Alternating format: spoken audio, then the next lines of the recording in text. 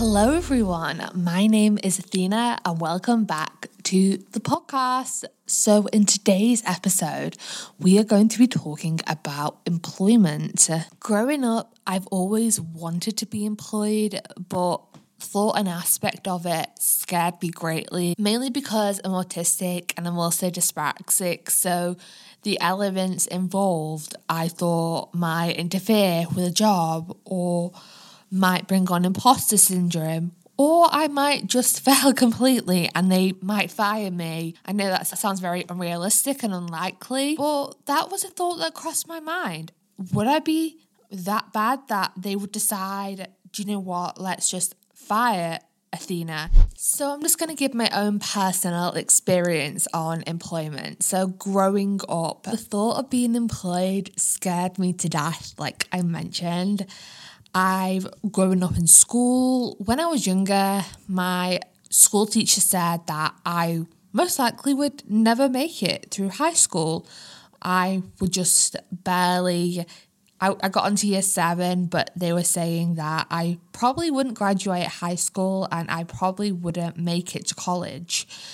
So that thought aspect of I was struggling major with high school and college, even with the accommodations that got put in place. And I was thinking, if I'm stressing so much about this, how would I cope so much with employment?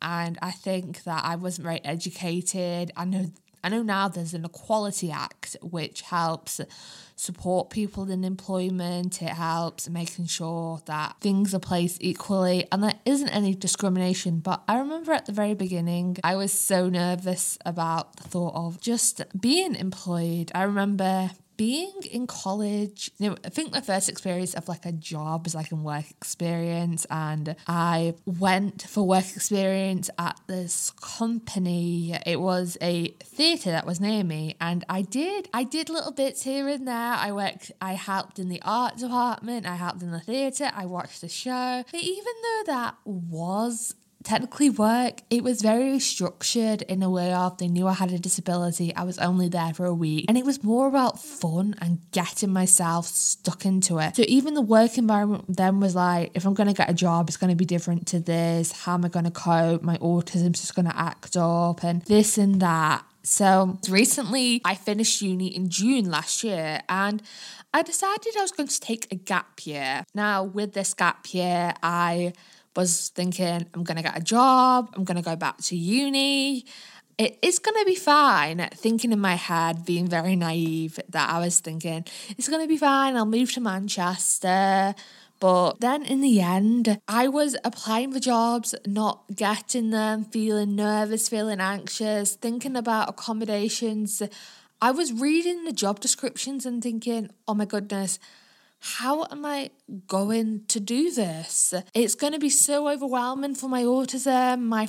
Thankfully, my family were there to help me because I was taking a gap year. I had their support, but when I was at uni, I didn't realise how structured university and college was in a way of, it was sort of a trial and error run for a job. If you made a mistake, that was fine. You could reset an assignment. No one was going to be angry at you, but my thought process was if I had a job, they would be. And that sort of started to scare me as I started to apply for jobs. But in the end, I got declined from a lot of jobs because I was too overqualified. I wasn't sure to mention whether I had a disability or not, whether that was the main reason why I didn't get the job, but that would go into the Equality Act. So my parents said they highly doubt that would be the reason why.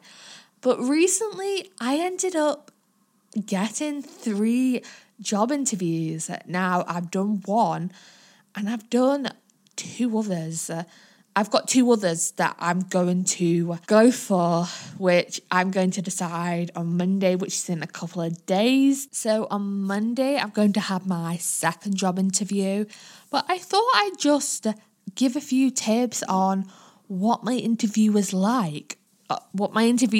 Which I had last week, and how I'm preparing for my future interviews as a neurodivergent person. So the first thing I did was I prepared my CV. Because I haven't had any other jobs, what I did was I created a skills CV, which basically highlights all of my skills. There was very little focused on my jobs or my university. It was more about my skills and what I could bring to the table, which I really was thankful for, because my other CV was very media orientated and it had a lot of media jobs. And at the moment, although I do want to apply for media jobs, it is very saturated. So I just want to classify, I'm applying for like retail jobs and stuff like that. But this could apply for media jobs as well, or any job that you're applying for, really. Not just media jobs, that's my example, but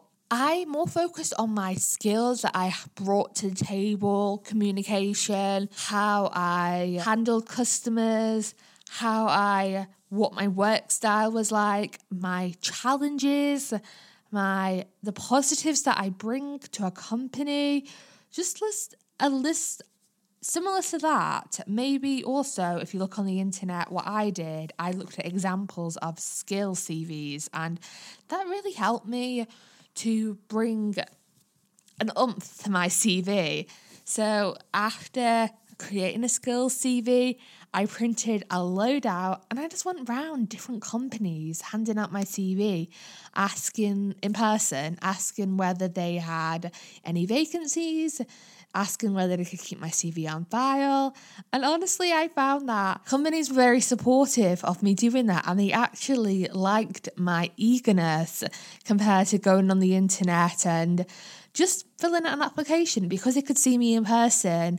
And what I did was I went up, I smiled. I was so nervous to go on my own that I actually got my mum to go for support. And that's a thing. Companies don't mind if you bring your family or a friend for support, as long as you're smiling, you're talking. They don't mind, honestly. They know that support is necessary for some people, and they know that it's not a bad thing. They're just happy that you're going out of your way. And that is something that I found. I got an email back off of a company saying that they loved my proactiveness and they would like to offer me an interview. So I don't think that if I just went on their website and applied, I don't think that I would have got it. I think there could have been maybe a chance that I might not have got it, because they wouldn't have seen how proactive I was. So next I'm going to be looking at the different techniques I've used to help me succeed in the interview that I had a couple of days ago. And I thought that interview went really well. The way they were talking to me, it was almost like I got the job. I think I did get the job because they were really, really proactive and they were messaging me after. So I'm feeling really positive about that. So something that I did was I answered every single question. Well, first of all, I came in with a smile. I was so nervous. I decided that the best thing to do is smile. Even if you're nervous, just have a smile on the face. They did say to me that I looked a little bit nervous, but because I had a smile on my face, it was very warming and inviting, which was a very plus and a pro. So when I came in, I asked them how they were. I asked them if they had a nice day, just like general chit chat. And then when I came to answer the questions, I was in there for about 40 minutes. So that was a long time. So what I did was every single question that they asked me, I always had an answer for it. I did occasionally, if I couldn't think of an answer off the top of my head, I had a sip of water, which they offered me. Always take the glass of water or a drink, because that's a good technique. If you ever feel fumbled, you can always take a glass of water. Don't worry if you can't think of an answer off the top of your head. Just because you can't think of an answer doesn't mean that you're not qualified.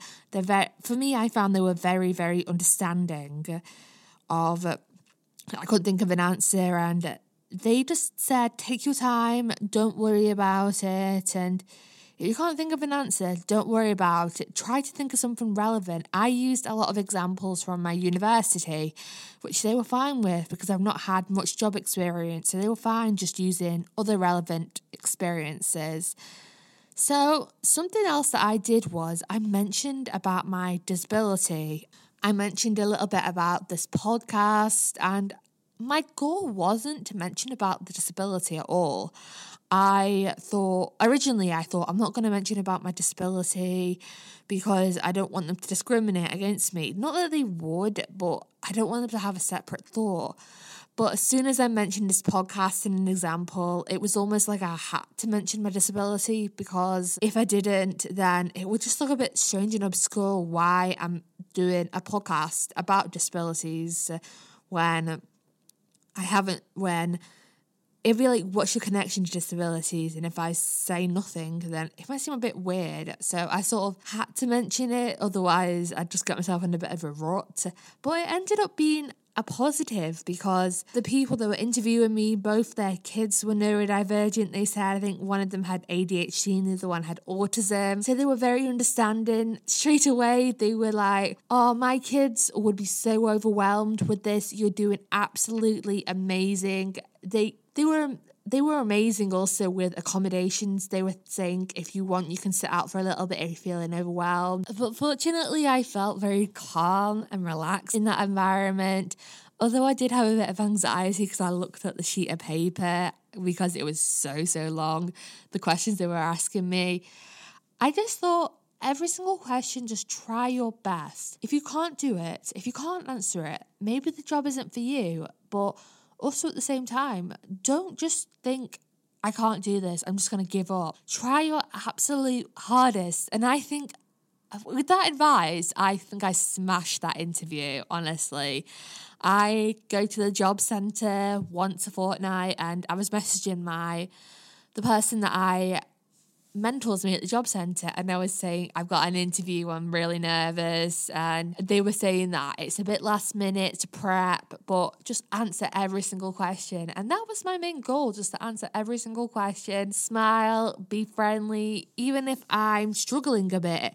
Just smile, because the minute I stop smiling, the minute the panic shows on my face, and the minute the panic shows on my face, I don't think I'm doing good. Even if I'm doing rubbish, just having a smile on my face makes me feel a little bit better. I understand that every single job is different, and also every single neurodivergent person is different. Everyone's got their own limitations. Some people might feel comfortable going for a job interview. Some people might need a little bit of support before they get to a job interview. Some people might feel like they can never go for a job interview.